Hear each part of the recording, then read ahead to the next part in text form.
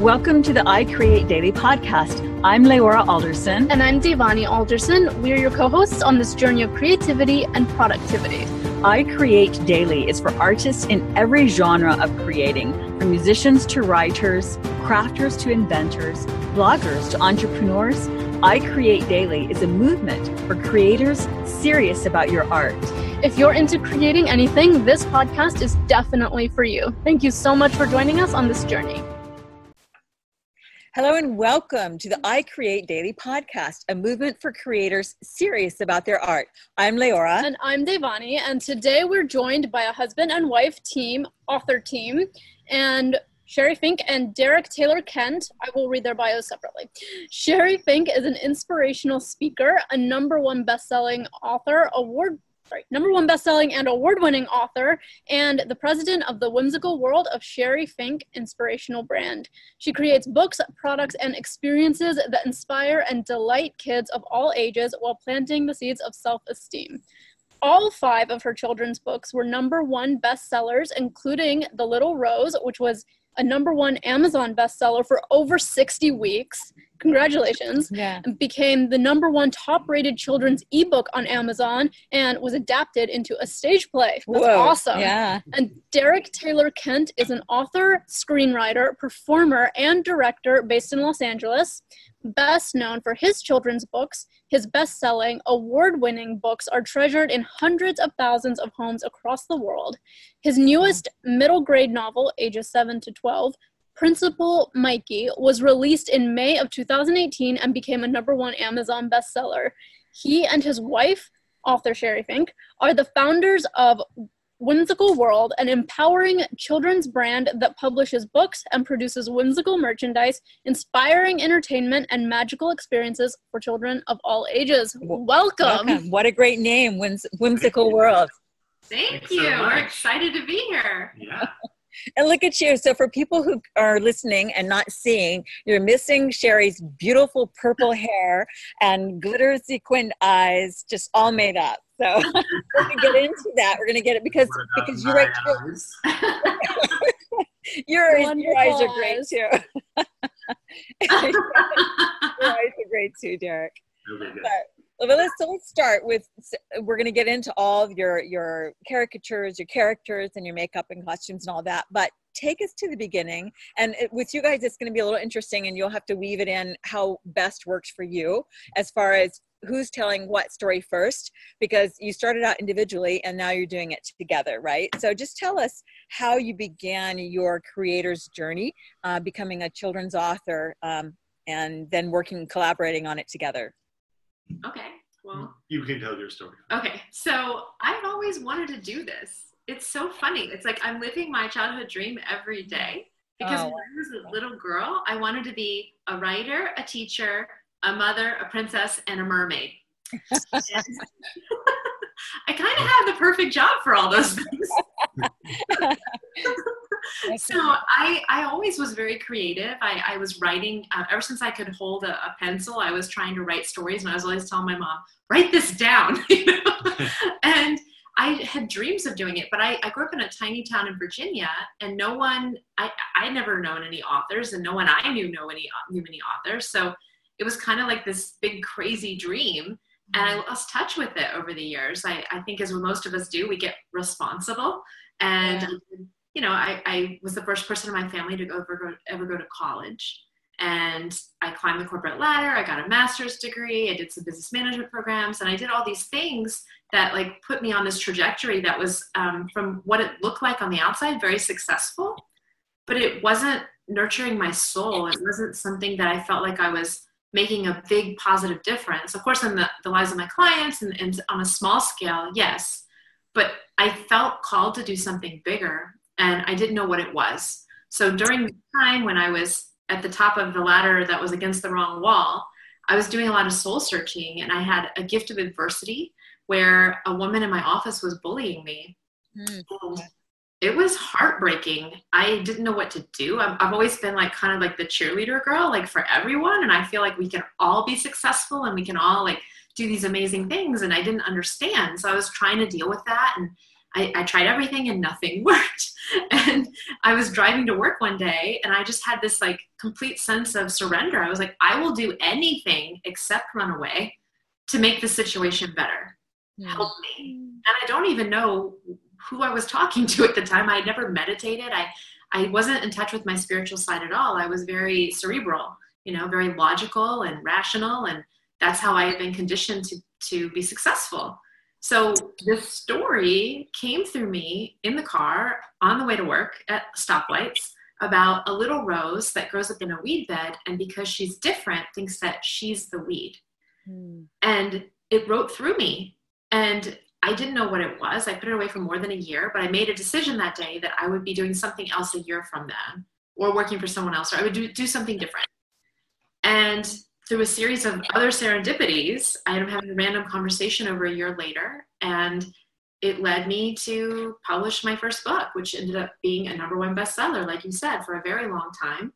And it enabled me to reach kids the way that I always wanted to, and required a lot of me of being brave and telling my story in the process, but helped change it for me. It changed my life. And then I had another idea and another idea. And I think what ends up happening is when you're on your path, like when you step forward in faith, like magical things happen, including meeting my soulmate. Yeah, because you guys only got married about a year ago, right? That's right. We're about to celebrate our anniversary. All right. Congrats. Fantastic. Yeah, congrats. Okay, so you guys met, you were already a published author, right? Okay, Sheri, you were a published author. Okay, so Derek, what is your author story? I've always kind of been a writer ever since I was 7 years old. I just knew it. I was the kid in class who would stay inside during recess and lunchtime to finish the stories that they started during creative writing time in class. And I used to read the dictionary for fun to learn new words that would stun my teachers. I just kind of always was known, like I was the writer guy, but I was also just into anything creative I was into. I was into acting and filmmaking and screenwriting. And I ended up going to college for theater where I was doing both acting and playwriting. But back when I was in high school, I had become randomly re-obsessed with Dr. Seuss. I kind of rediscovered all his books that I used to read as a kid. And I was like a light went off of me. Like, that's what I want to do. I want to write kids' books. I was really into rhyming and poetry. So I wanted to like take that skill and apply it to books like he did. Oh, they were very poetic and lyrical, but also I could use my imagination. I could just have them going like onto far off fantastical lands. So that's what I started doing. When I was 15 years old, I wrote my first children's book. And the whole idea I had in my head was that my mom was an artist and she worked for Disney and Warner Brothers and Star Wars. And, my plan was that we were going to kind of collaborate forever and write all these amazing illustrated books. But that didn't end up happening. She could not finish a single book. So I kind of put it away for a while also, I guess, and was like focusing more on acting. And I was working after college also at kind of 9 to 5 jobs, like 8 to 7 p.m. jobs. And kind of acting on the side to get my creativity out. And then I discovered Harry Potter. And I was like, oh, wait a minute. Of course, that's what I need to be doing. Chapter books that don't need illustrations, or I'm not reliant on anybody else. Yeah. But finishing my first book took years and years. It was a long and difficult process to get like my story right and what I wanted to do. And so I finally finished it, and then it was like a couple of years of editing. I didn't really know about it, how to get things published.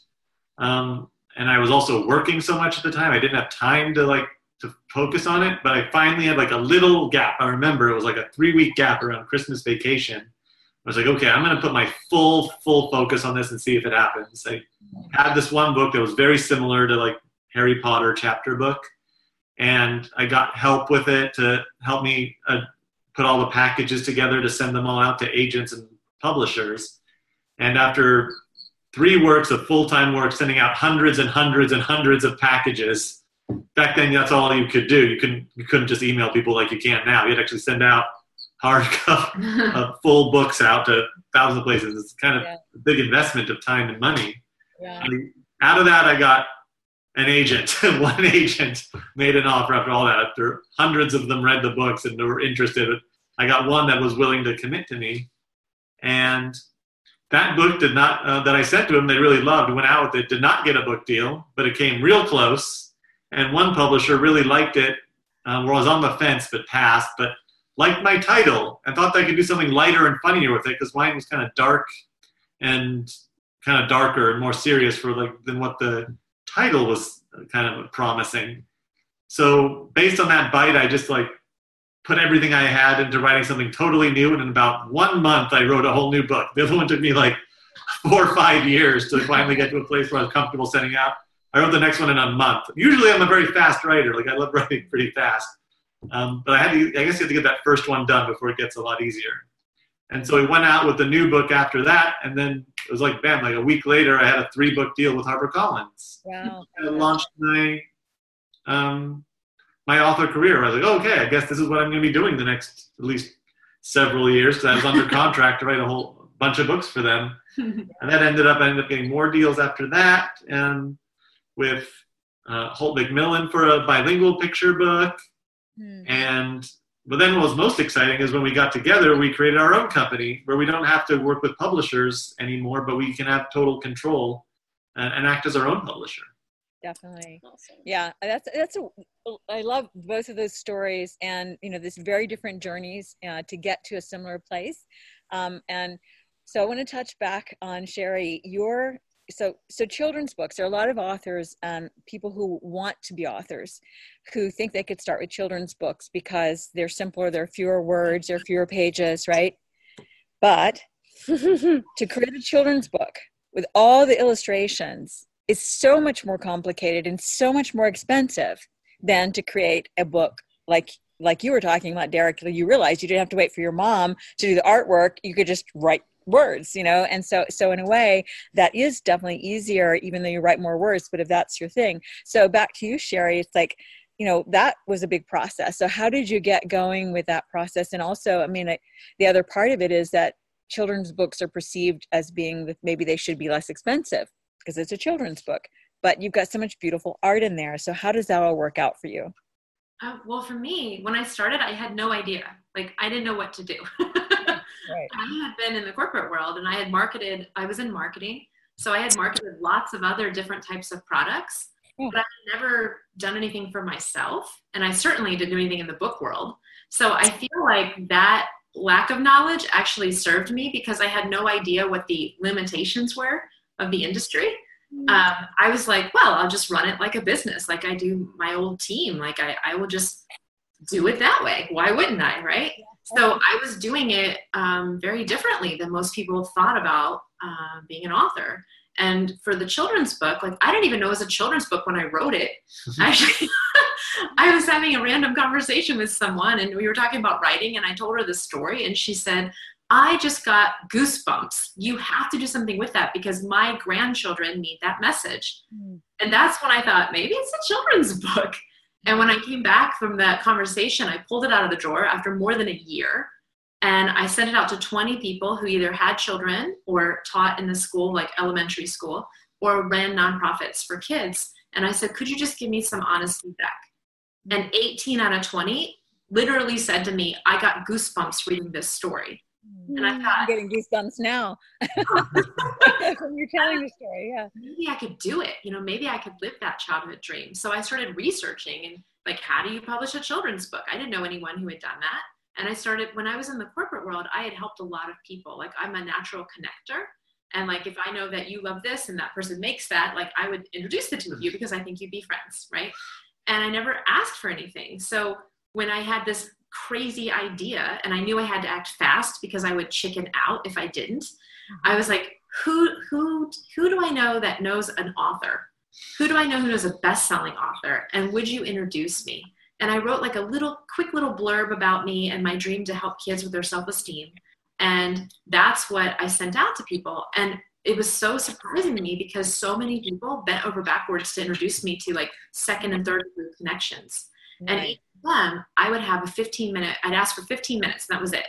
And I would be very strict about it unless they said, oh, we can go over. I wanted to be very respectful. And I said, could I please have 15 minutes of your time to ask you a few questions about, your success. And I would say, what did you do that worked? What did you do that didn't work? Based on what my mission is, what do you suggest for me? And based on what you've done now, what would you do differently? And then I ask them, if you know someone else should I talk to somebody else that you know? And would you introduce me? And that's how I did it. I talked to 15 different authors. 2 of them were kind of like, nice try, kid. Like, maybe one day you'll be a bestseller. But I was like, I want to do anything I do, I want to do it with excellence.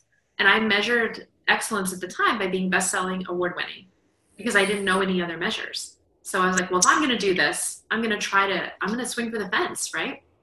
So most of them were very, very encouraging. And I learned a lot, but I stumbled a lot too, because I didn't have a plan lined up for me. Like the first time when my book first hit number 1 on the bestseller list, I was losing $11.23 per book. Yeah. Because I didn't know what to do. But I got better. Like, as I realized over time, like, I can really make this into a business, I got more strategic, and I learned new things, and I made new relationships and connections with printers and editors, and every book that I've done since then, I think, has been an improvement. And now I've just published my 9th book, which amazes me. And I just approved my 10th book for next year. I held it in my hands already. I'm like, this is crazy. So I saw, speaking of that, I saw where you said you were writing a book a year, that's your plan, is to write and publish a book a year, and that you guys were sourcing from China. I saw your opening of one of your books that you just got it in from China. So could you speak, so I guess speak to sort of like, I mean, a lot of the things you just said are really helpful for aspiring authors and creators in general. I mean, all of that is in particular the concept of approaching it a little bit like a business, because that's the thing that most creators don't want to do. So you had that advantage initially, but at the same time, it's not like any big mystery because you approach it strategically, right? Like you said, you contacted people who had already been where you wanted to go or already done it and asked them specific questions. So can you elaborate on what you discovered are those answers, your answers to those questions? Yes. Well, for me, I would say that you have to think of it as a business. You have to think of yourself as the CEO of your own company, and you have to make strategic decisions. So even now, I won't make enhancements to the books that won't result in more sales. Like I invest in high quality. I invest in art and like the production value. And if it doesn't align with any of those things, because those are the things that make a difference for me in whether I buy a product or not, then I don't do it. I also won't do something that's completely from my head. It has to be, I have to feel very passionate about it.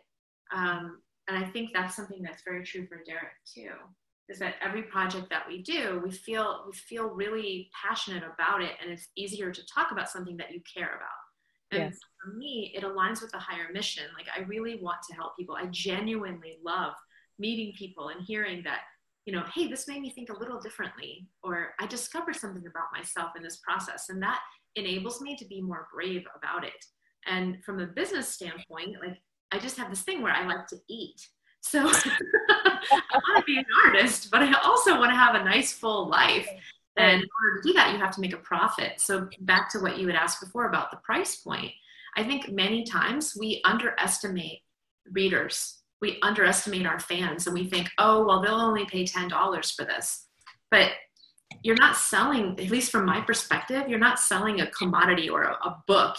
What you're selling really is a transformative experience that can be shared between the reader and the child. You're sharing something that's, for my books at least, it's the start of a conversation that has much deeper meaning. And what price do you put on that? Yeah. You know? So that's you have to communicate that. So so Derek, so your experience then, like, are you bringing your publishing now to Whimsical World, or are you staying with publishers, the mainstream publishers, for your books? It depends on the book. I think that some of my books might work better with publishers, and some of them are better for Whimsical World. We have a very specific mission and message with Whimsical World, which were so nice to read in intro where we're about inspiring, delighting, and educating children of all ages while planting seeds of self-esteem and high achievement. Nice, wonderful. Well, if I write a book that I feel like it really works with that in our world, then I definitely want to bring it there. Sometimes I might have a book that is more better suited for the publishers. I think for the most part, I'm going to definitely, I think my plan is to do picture books through Whimsical World, and then probably give most of my chapter books to my agent to give a shot at selling them. But if it doesn't work out, I can bring them back. Yeah, that makes sense.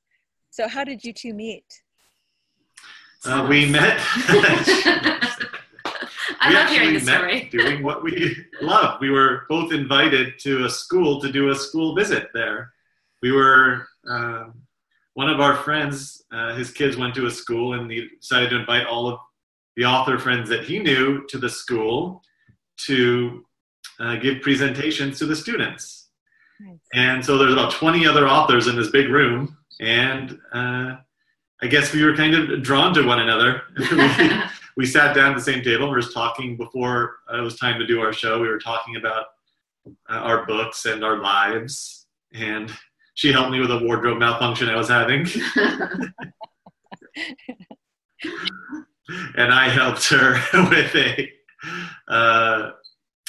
because we were talking about how we loses our voices a lot. Sometimes we do 3 or 4 shows a day, and they're very high energy, and sometimes they don't even give you a microphone, and you have to yell for an hour straight. I was telling her about how I have my secret little coconut water that keeps me from losing my voice. Nice. That's how we met. We didn't meet up again until Comic-Con a few months later. We were both at San Diego Comic-Con amidst the sea of 100,000 people and randomly ran into each other. Like literally, I ran right into him. That's funny. Yeah. There's some destiny there, because the same friend, the same school, then the same Comic-Con, and similar. Yeah, that makes sense. How wonderful! And that you get now. You're both full-time writers, full-time authors, correct? Yes. So full-time writers, and okay. So so you get to write together at home. Like, what is your creative process like? Like, are you guys like both morning people as far as you're writing both in the morning? Do you kind of write throughout the day? Like, how does that look like for you? Our schedule is bananas right now. We can relate. Inspiration can strike at any hour and often does in the off hours. But like yesterday, for example, we visited 4 schools. We spoke to over 1,000 people yesterday. We did 2 shows, 400 and then 650, and 250 in the second one on stage. And then we did 2 meet and greets at different schools that we'd already appeared at. And then we did a family night event where we did signings all night. And in the midst of that, preparing for this interview, later today we're going to Hollywood for another interview. Someone's flying in to talk to us. So in these times, it's very hard to squeeze in any kind of writing. But what we've been doing is trying to claim like a little bit of time. Like I marked January is a slower month for us as far as events go, because people are traveling and schools are not quite back in session yet, and there's weather, So that's a really good time for writing. So we've marked a week and a half in January that's going to be dedicated to writing. So now I'm like seizing little pockets, like 3 hours here or there, 4 hours on the weekend. But it's usually, I don't have a set time. I'm not like an author who can like turn it on, turn it off. They're like, write for 15 minutes a day. I'm like, no. Like, it's a fire hose or it's nothing. You need chunks. I get it. Yeah, that makes sense. So now you mentioned some of the, sorry, were you going to say something, Derek, about that? Yeah, I think to build on what she said, like this year has been a big business building year. Like after we got married, we created Whimsical World together, and this whole year has pretty much been about both creating and building and growing this business. So yeah, my typical day, I would definitely write for I try and write a few hours a day to make me feel really good, either in the at night or in the afternoons. But yeah, our schedule has been like this. It feels like almost every day. Yeah. So it's been a little bit tougher to find the writing time that that I used to have. I used to write like 2-3 books a year and screenplays, a couple screenplays, all that stuff. So I am looking forward to getting back to that in January. Yeah, but that being said, we've still published Mm-hmm. 1, 2, 3, 4, 5 books that have been released since we got engaged. Yes. And we are working on 1, 2, 3, actively right now, 3 others. So Fantastic. the one I'm working on, which I didn't count because it's not that close yet. But What's the slow writing here? That's really impressive. Low relative to us, but not for other people. We only came out with 4 books in the last year. That's really bad. 5 books for that. So you're definitely exceeding. So tell us a little bit about the events that you attend. Now, are any of them paid or all of it's marketing and PR? Oh, a lot of them are paid. Okay. A lot of times they pay us. Sometimes, like for Comic-Cons, you pay to have an exhibitor booth there. Right. Right, more on the events we do. There's so many different kinds. That's what's great about being an author is that, your audience and eager new readers they're everywhere for you. Our main, I think, streams that we like to do are schools. And typically schools will, they have author fees that they'll pay. Yeah, they pay you, and then to do shows and do signings afterwards. Although sometimes schools just don't have the money, and you don't want to deprive them of the experience. So you can also donate your time in special instances. We do a lot of charity events too.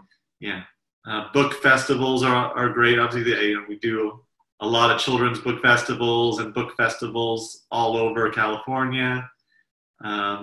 Comic conventions we found to be a surprisingly great place. we like to do events where we would attend naturally. Yeah. Places where we would go, where we would make friends, like on a natural basis. Like those are organically correct places for us. Yeah, museums and children's museums now have become a big thing. Yeah. There's children's play spaces where they've been having us come and doing story times. We just had this great one right on the ocean where it's a marine museum, but they had decided to have a local authors event. And we had books that teach kids about the sea life and how to count and with using sea life. So we got to go there and meet all the people who would just be at the museum. We also do speaking at writers' conferences. Yeah. And I do keynotes for women's empowerment groups and organizations, and I love doing that. And then sometimes we do our own events. So like a few weeks ago for the release of, let me see if I have it, The Little Unicorn, the new book, we actually did a release party at a local mall in Los Angeles, and 500 people showed up. Wow. And 100 were in line an hour before the store opened. Oh my God. And that's a big deal when little kids wait for you. Like it made me cry. When I saw the line, I was just like, oh my gosh. No kidding. Now, That's amazing. Yeah, it is amazing. So do you think that was primarily, like, how did that happen? Yes. How did you get 500 there? How did you get them to wait online? Is it that they're already fans of your previous books? Did you do some phenomenal marketing in advance? How did that work? We did a lot of things, and I think it's a combination of factors. I think one is that I've been doing this for 8 years, and so has Derek. Yes. So we've kind of come together. Like we've been building, and then we've kind of combined our fan bases. If they like mine, they're going to like his, and vice versa. And we also partnered with the owner of the store, and she already had a fan base of her own in that area. And I used to live there. So this was South Bay, Los Angeles, and I was in Dancing with the South Bay Stars there. I raised money for a lot of charities there. So I had a lot of goodwill going into it. But the thing that really shocked me was that there was a lot of new people, a lot of people that I had never met before. They didn't have any of my books. And I know because they told me, like, I'm so excited that I discovered you, So I think it was a lot of word of mouth coming from people who did already know us. And then we also listed the event on Eventbrite, and we'd never tried that before. So we used keywords like free unicorn party for kids. And then we had an amazing poster made for it, and we had it placed out in front of the store for a week.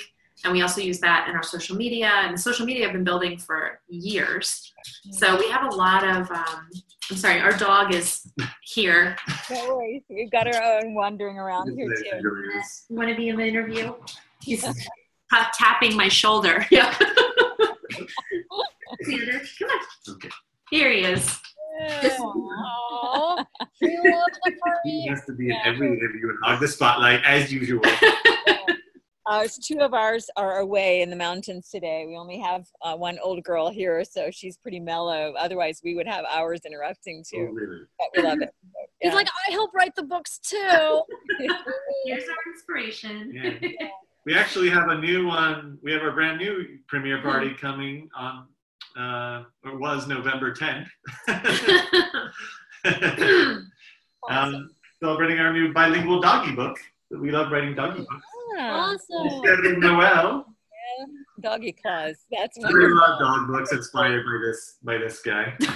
I'm sorry, what was that? What did you say? I write a lot of bilingual dog books inspired by this guy. So are you you're bilingual? Series of books. So are you bilingual or are you having someone translate for you? I actually studied languages in school. I took years of Spanish, Italian, and Latin. I kind of haven't kept it up as well, but I'm able to do kind of rough translations when I'm writing. So I plan things out so things will rhyme in Spanish a lot. So there's all tricks like that. But I always make sure I get help from someone who's a little bit more fluent than me to polish it up and make sure it's all right. Yeah. That makes sense. So I like your point about how basically you both have about 8 years into it. And, I love the point about going to events that you would you would naturally go to anyway. And in particular, where you guys are in Los Angeles, right? Yes. There's always something. You would be going crazy, keeping yourself frantic, always doing something, right? So it makes sense that you're selective based on the things that you resonate to, as well as the things that the audiences that would resonate to your work. So that makes a lot of sense. And it's just such a good point about, you didn't start 8 years ago. You didn't start out where you are now. No, not and at so all. it's been a journey, and it's been but what it sounds like most of what you're doing is you're putting yourself out there. You're doing lots of events. You do free events first, and that leads to paid events probably.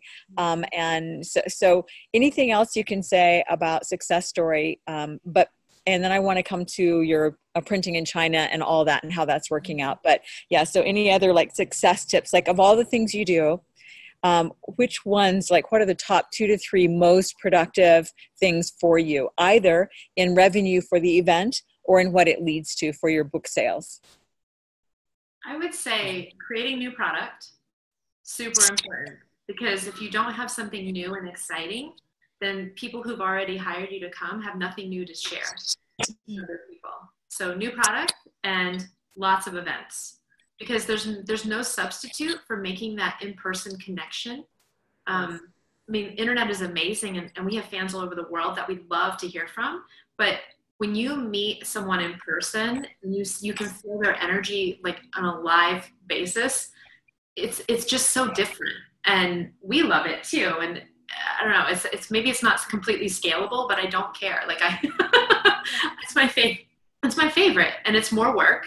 And most authors, as introverts, we like to hide behind the computer. But what I have learned over and over is that you can't do that. You have to be your authentic self, and you have to allow your heart to be open to the world, because that's what people will fall in love with. And if you hide it, you don't give them the opportunity.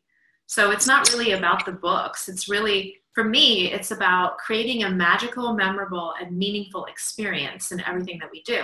And I think that's why so many people came to the event, because we're not just doing a boring book reading. I was a mermaidicorn, and we had a face painter and a bubble show, and I did 2 readings so people didn't have to be there the whole time, and we had unicorn cupcakes, and we had amazing gift bags with sponsors that donated things for the kids, and it was an experience. And that with the Doggy Claws party, we've hired a Santa to come. Kids can get their picture with Santa for free.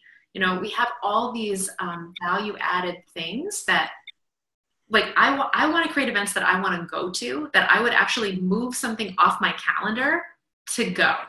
Like that's the goal for me. And what do you think, honey? What do you think? The secret of our success? There is no secret to the success. It's working. It's the hard work for years and years and years that you put into it.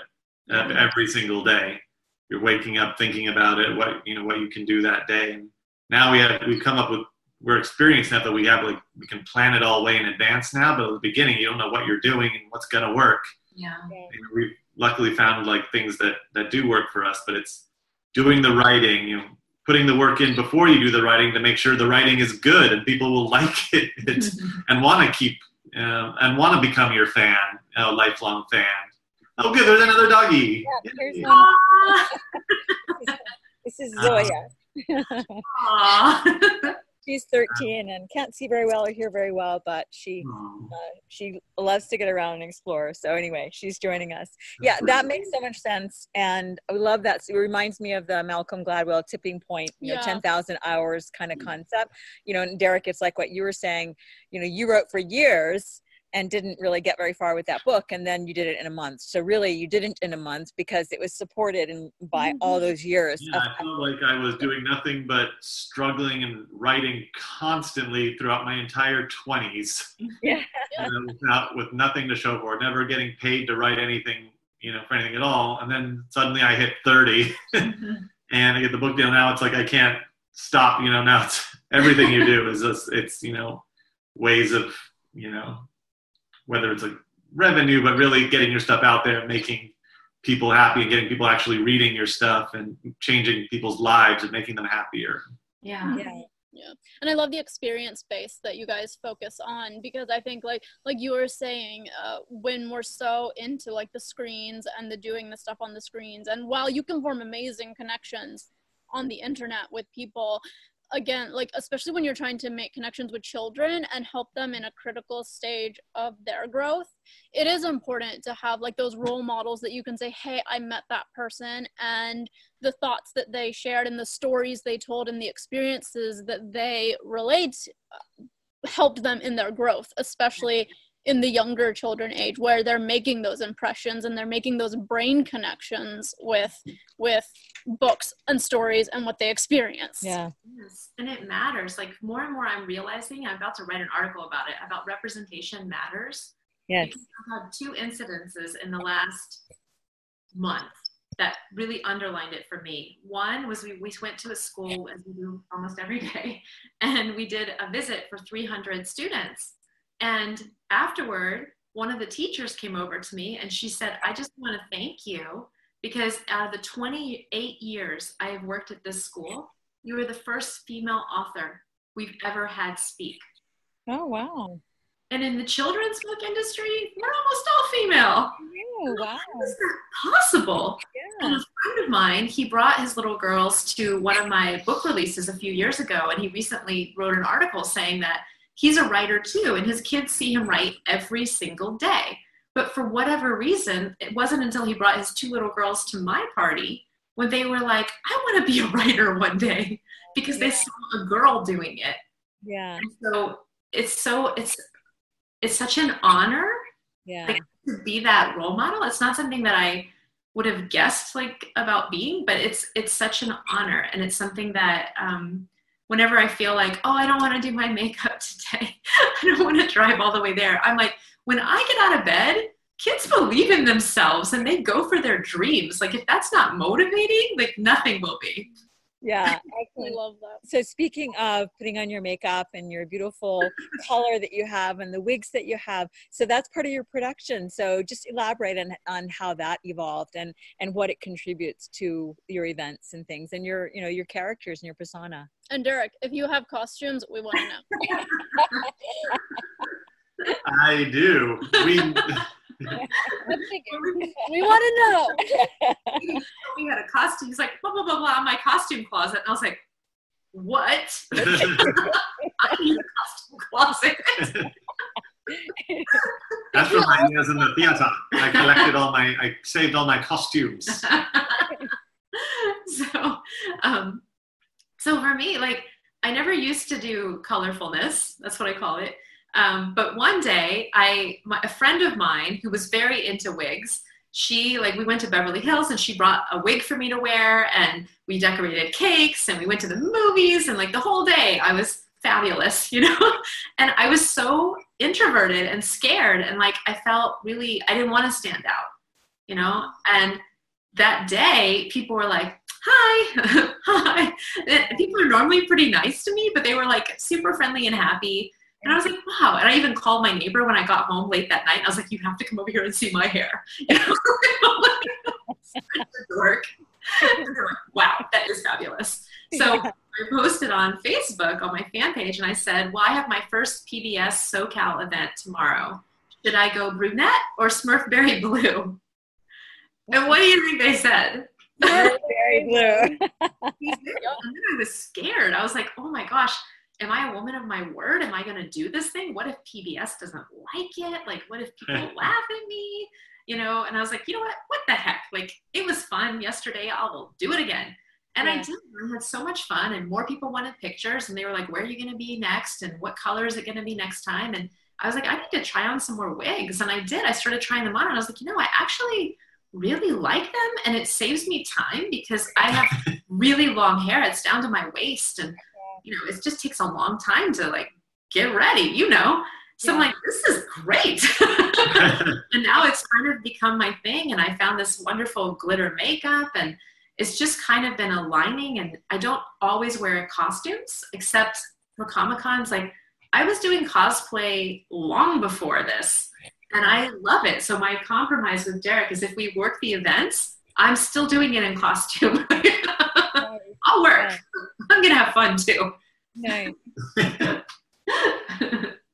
And what about your costumes, Derek? Are you dressing up for the Comic Cons or for the show things that you guys do? Like you said, we put on a show, like you get hired by school to put on a show.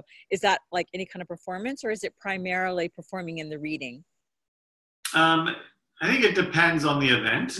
For the Comic Cons, I do like to dress up sometimes. Sometimes I just like to have the brand though. So I'm very big on branding, so make sure people always know who we are. Yeah, just as Whimsical World, Read, Inspire, Repeat. So our mission's on there also. So I'm usually either in costume or I'm, in Whimsical World mode. I used to have T-shirts that when I first started off with my series, Scary School. That's the one that got my first book deal. So I had 10,000 T-shirts made that said, "I survived Scary School." I feel like every kid who got a book would be able to wear the shirt. So I've always been very minded on also marketing, your marketing and branding. I thought was very important. Yeah. Wait till you see what's coming next too. We have these crazy ideas. And as soon as we have the physical ability to execute them, oh my goodness, it's going to be so magical. What can you tell us? What can you tell us now? Well, we basically, for our events like Comic-Con and WonderCon and Imaginology and all these events that we're doing, we really want people to come, be attracted to the booth because it's very whimsical and magical, but to hang out there and do cool things and share it. Sorry, our dog is coughing. He's in Derek's lab. Yeah, I know. It's okay, yeah. Instagrammable experiences. Often I am a mermaid. Things like that, where we're like, did you know when you woke up this morning you were going to meet a mermaid? Yeah.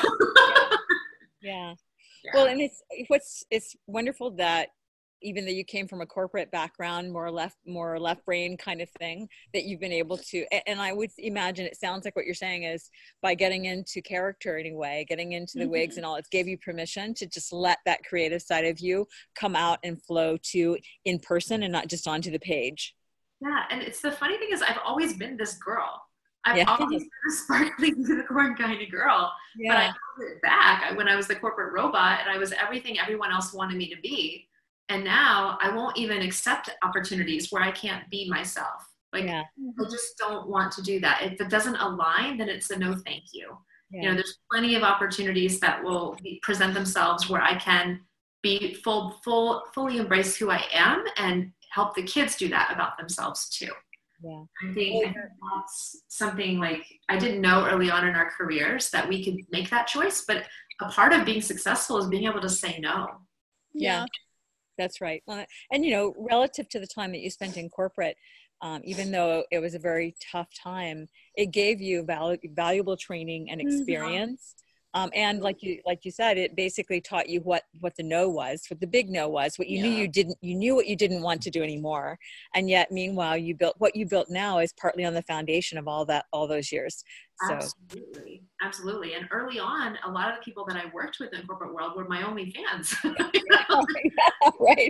Because that was your list. That was yeah, totally. Well, so Whimsical World is such a great name. And like you were talking about, for t-shirts, for products of all kinds, such as you got the unicorn book, you have the seahorse book, perfect for the rose book, perfect for making like stuffed animals and other things. What plans do you have along those lines? And, you know, then maybe you can also speak to that and get into sharing what you do with the sourcing of your books to China and that sort of thing before we let you go, because we're already over time. If you have a little more time to share all of that. Yes, we'd be happy to. So we've actually already started with merchandise, and it's doing very, very well. Most of it we sell offline at events. But we have, I think, 8 or 9, maybe 10 different button designs now. Like, you know, like the little buttons that kids wear on their backpacks or whatever. We have unicorn headbands, mermaid purses. What else? Magnets, enamel pins. I'm saving that one for the last. I'm sorry. I think that was the last one. Lip balms. I have fun flavored lip balms that have the characters on them, and they're SPF 15 and all organic ingredients. And they're like watermelon, bubblegum, banana, like those types of flavors that my fans picked. And then most recently, we debuted enamel pins. And those are highly collectible. Actually, it's over there. And never mind. Okay. So check out our Instagram, you'll see them. But they're super glittery and they're amazing and they're highly collectible, like Disney pins. And what we've been doing though is being very strategic, because it's easy to grow too fast and not be able to sustain. And we are really big about running our company debt free. So we want to have the strong foundation and then build upon that, because I know that will be a more fulfilling experience for us and for our fans. So we're doing it slowly, but there are more things coming. It's just a matter of when. Well, what I love so much is sort of like, yes, your brand is Whimsical World, and yes, it's about the unicorns and the mermaids, and it's like so fun and so cool, but you guys are very strategic and business minded, and there's nothing whimsical about how you're building it. You're building it, you're visioning it, you're manifesting every single day. And so your business side isn't whimsical, like, which can be a thing with creators, where we just like to get into the creative flow and forget, oh, if I want to make this a business, I need to do this in a strategic way. So I really love that. Thank you. Yeah, we learn every day. Yeah, I had a good example growing up from my mom, who was an artist, you know, and kind of did whimsical paintings were her thing. She'd do, her name is Melanie Taylor Kent, if you want to look her up. You know, Disney, I mentioned, like, she would do Disney commemorative paintings and Warner Brothers and stuff, but she became one of the most successful artists of the 20th century, running the business side of things. And so I kind of learned from that about how you can, you know, take something like that's really crazy, whimsical, and turn it into something big. And that's what I always wanted to do. I found someone to do it with. Okay, so tell us about your publishing. Oh, yes. Yeah. So when I was starting out and losing money on every book, because I didn't know what I was doing, I was like, let me learn from the successful publishers. Let me see how they do it. And what I discovered is that they mostly print overseas. And I was like, well, if it's good enough for them, it's good enough for me. So then I started vetting printer quality for companies that I could order from.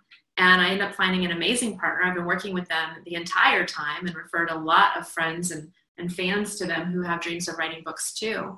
And then I was like, oh, as I'm on my path, I meet an editor. Oh, I like working with you, so I'm going to start working with you regularly. You know, oh, I've been stumbled upon a wonderful illustrator. Like, I'm going to continue working with you. So it's just, it's kind of like super friends, right?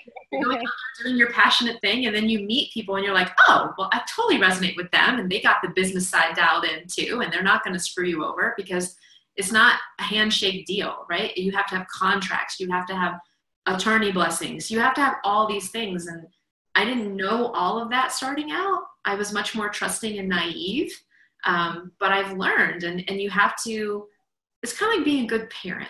You want to be loving, but part of being loving is having healthy boundaries.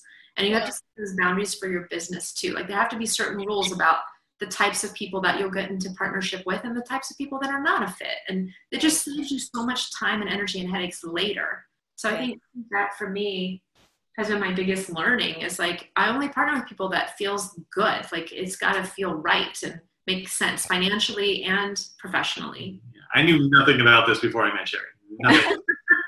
I didn't know that it was possible to make like a living independently publishing. I kind of thought that, unless you're doing the traditional publishing, then it's impossible to make money. I used to talk to people at shows because I thought I was going to have to do it for a long time before I got my deal. And I was like, and they were telling me how much they were spending. They were spending like hundreds of thousands of dollars just for the printing. And I was like, I can't do that.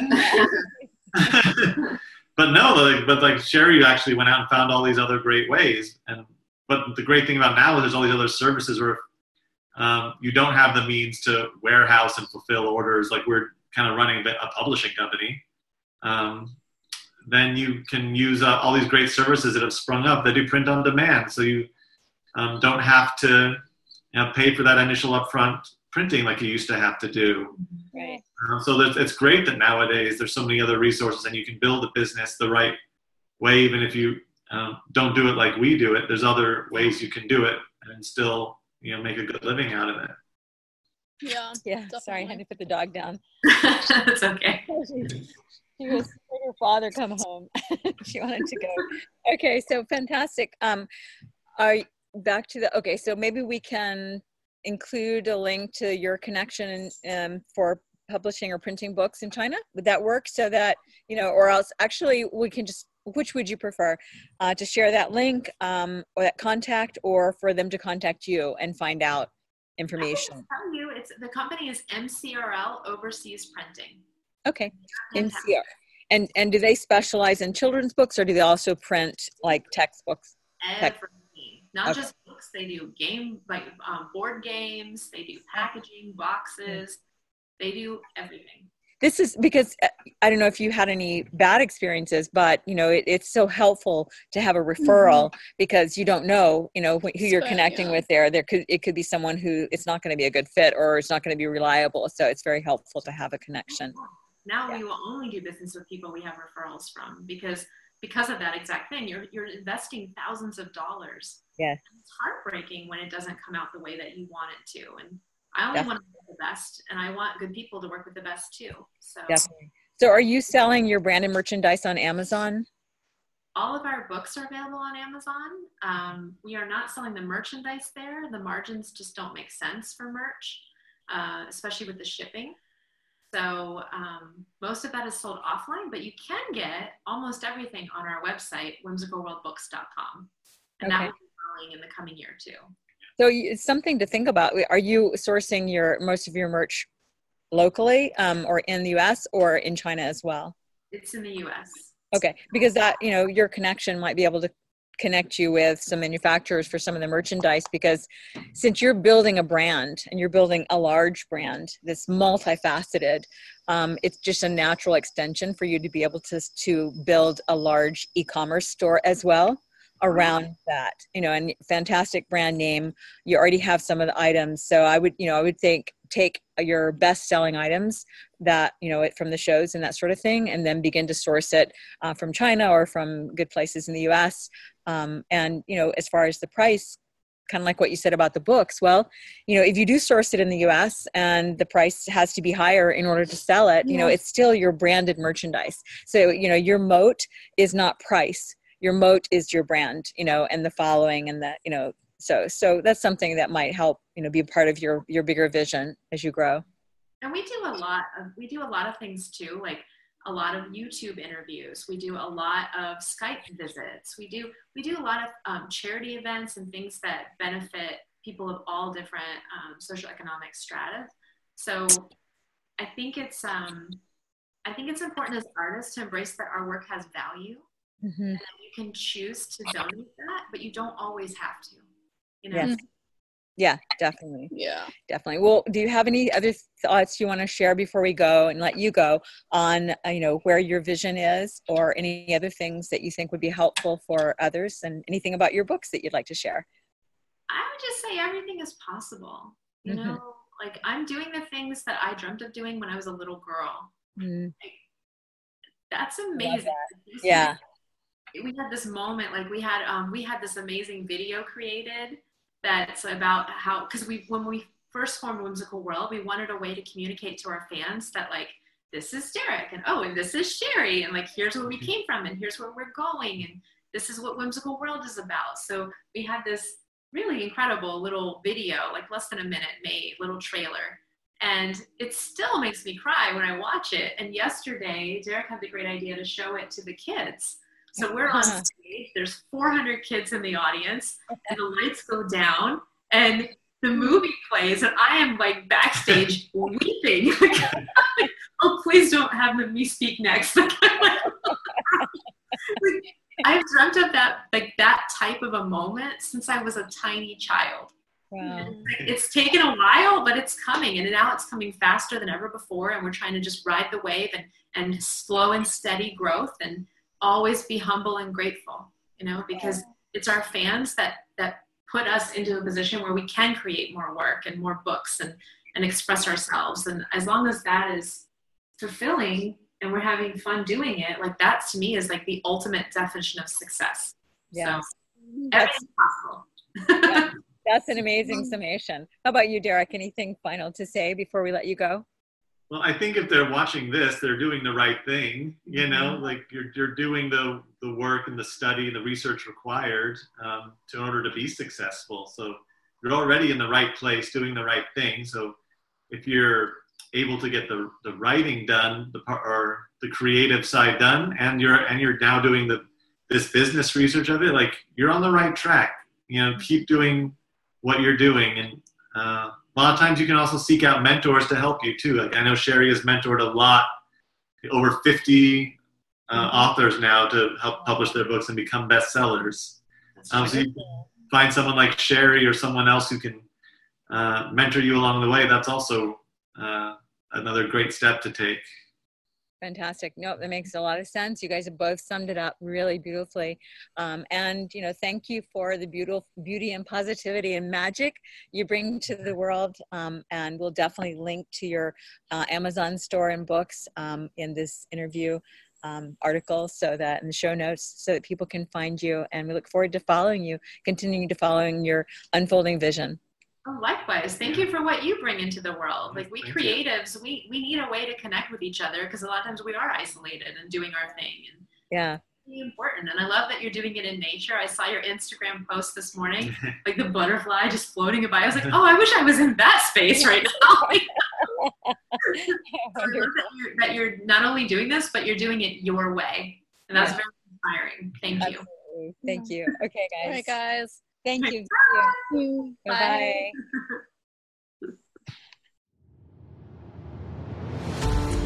Thanks so much for joining us for the I Create Daily podcast. Please let us know what creatives you would like us to interview and what topics you would be interested in hearing more about. And if you enjoyed this show, please leave a review on iTunes. We value your feedback. We read all the reviews, and it just helps us get the word out on the I Create Daily podcast. Thank you so much. Thanks so much.